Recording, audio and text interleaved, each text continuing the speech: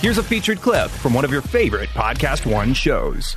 And Kevin, why exactly are we doing this fight? I love it. It's going to be fun. It's going to be entertaining. But what's on the line here? You got two of the top guys, but it doesn't appear that anybody gets to be named number one contender, particularly if the Khabib versus Poirier news in September in Abu Dhabi is accurate. What happens? Where does the winner go? Where does Ferguson fit in this? What do you do with Conor McGregor? I mean, where's the division at right now as you see it? Yeah, I mean, I think you have these type of fights where they're in a whole nother little category. You know, you have the real competition of it.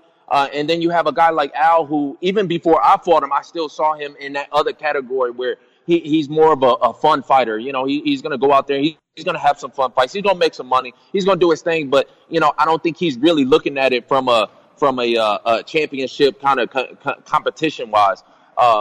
You know, he's more on the Justin Gaethje type, and you know, and it sounds like I might be throwing him under the bus, but really it might be even a better thing to do. You know, you might have more longevity in the sport with a guy like that, especially with somebody like Cerrone who's got 20 plus UFC fights.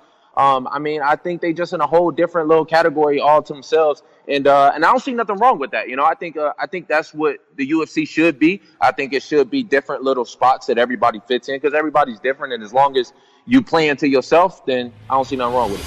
To hear more, click on the full show link in the Podcast One app or go to PodcastOneSports.com.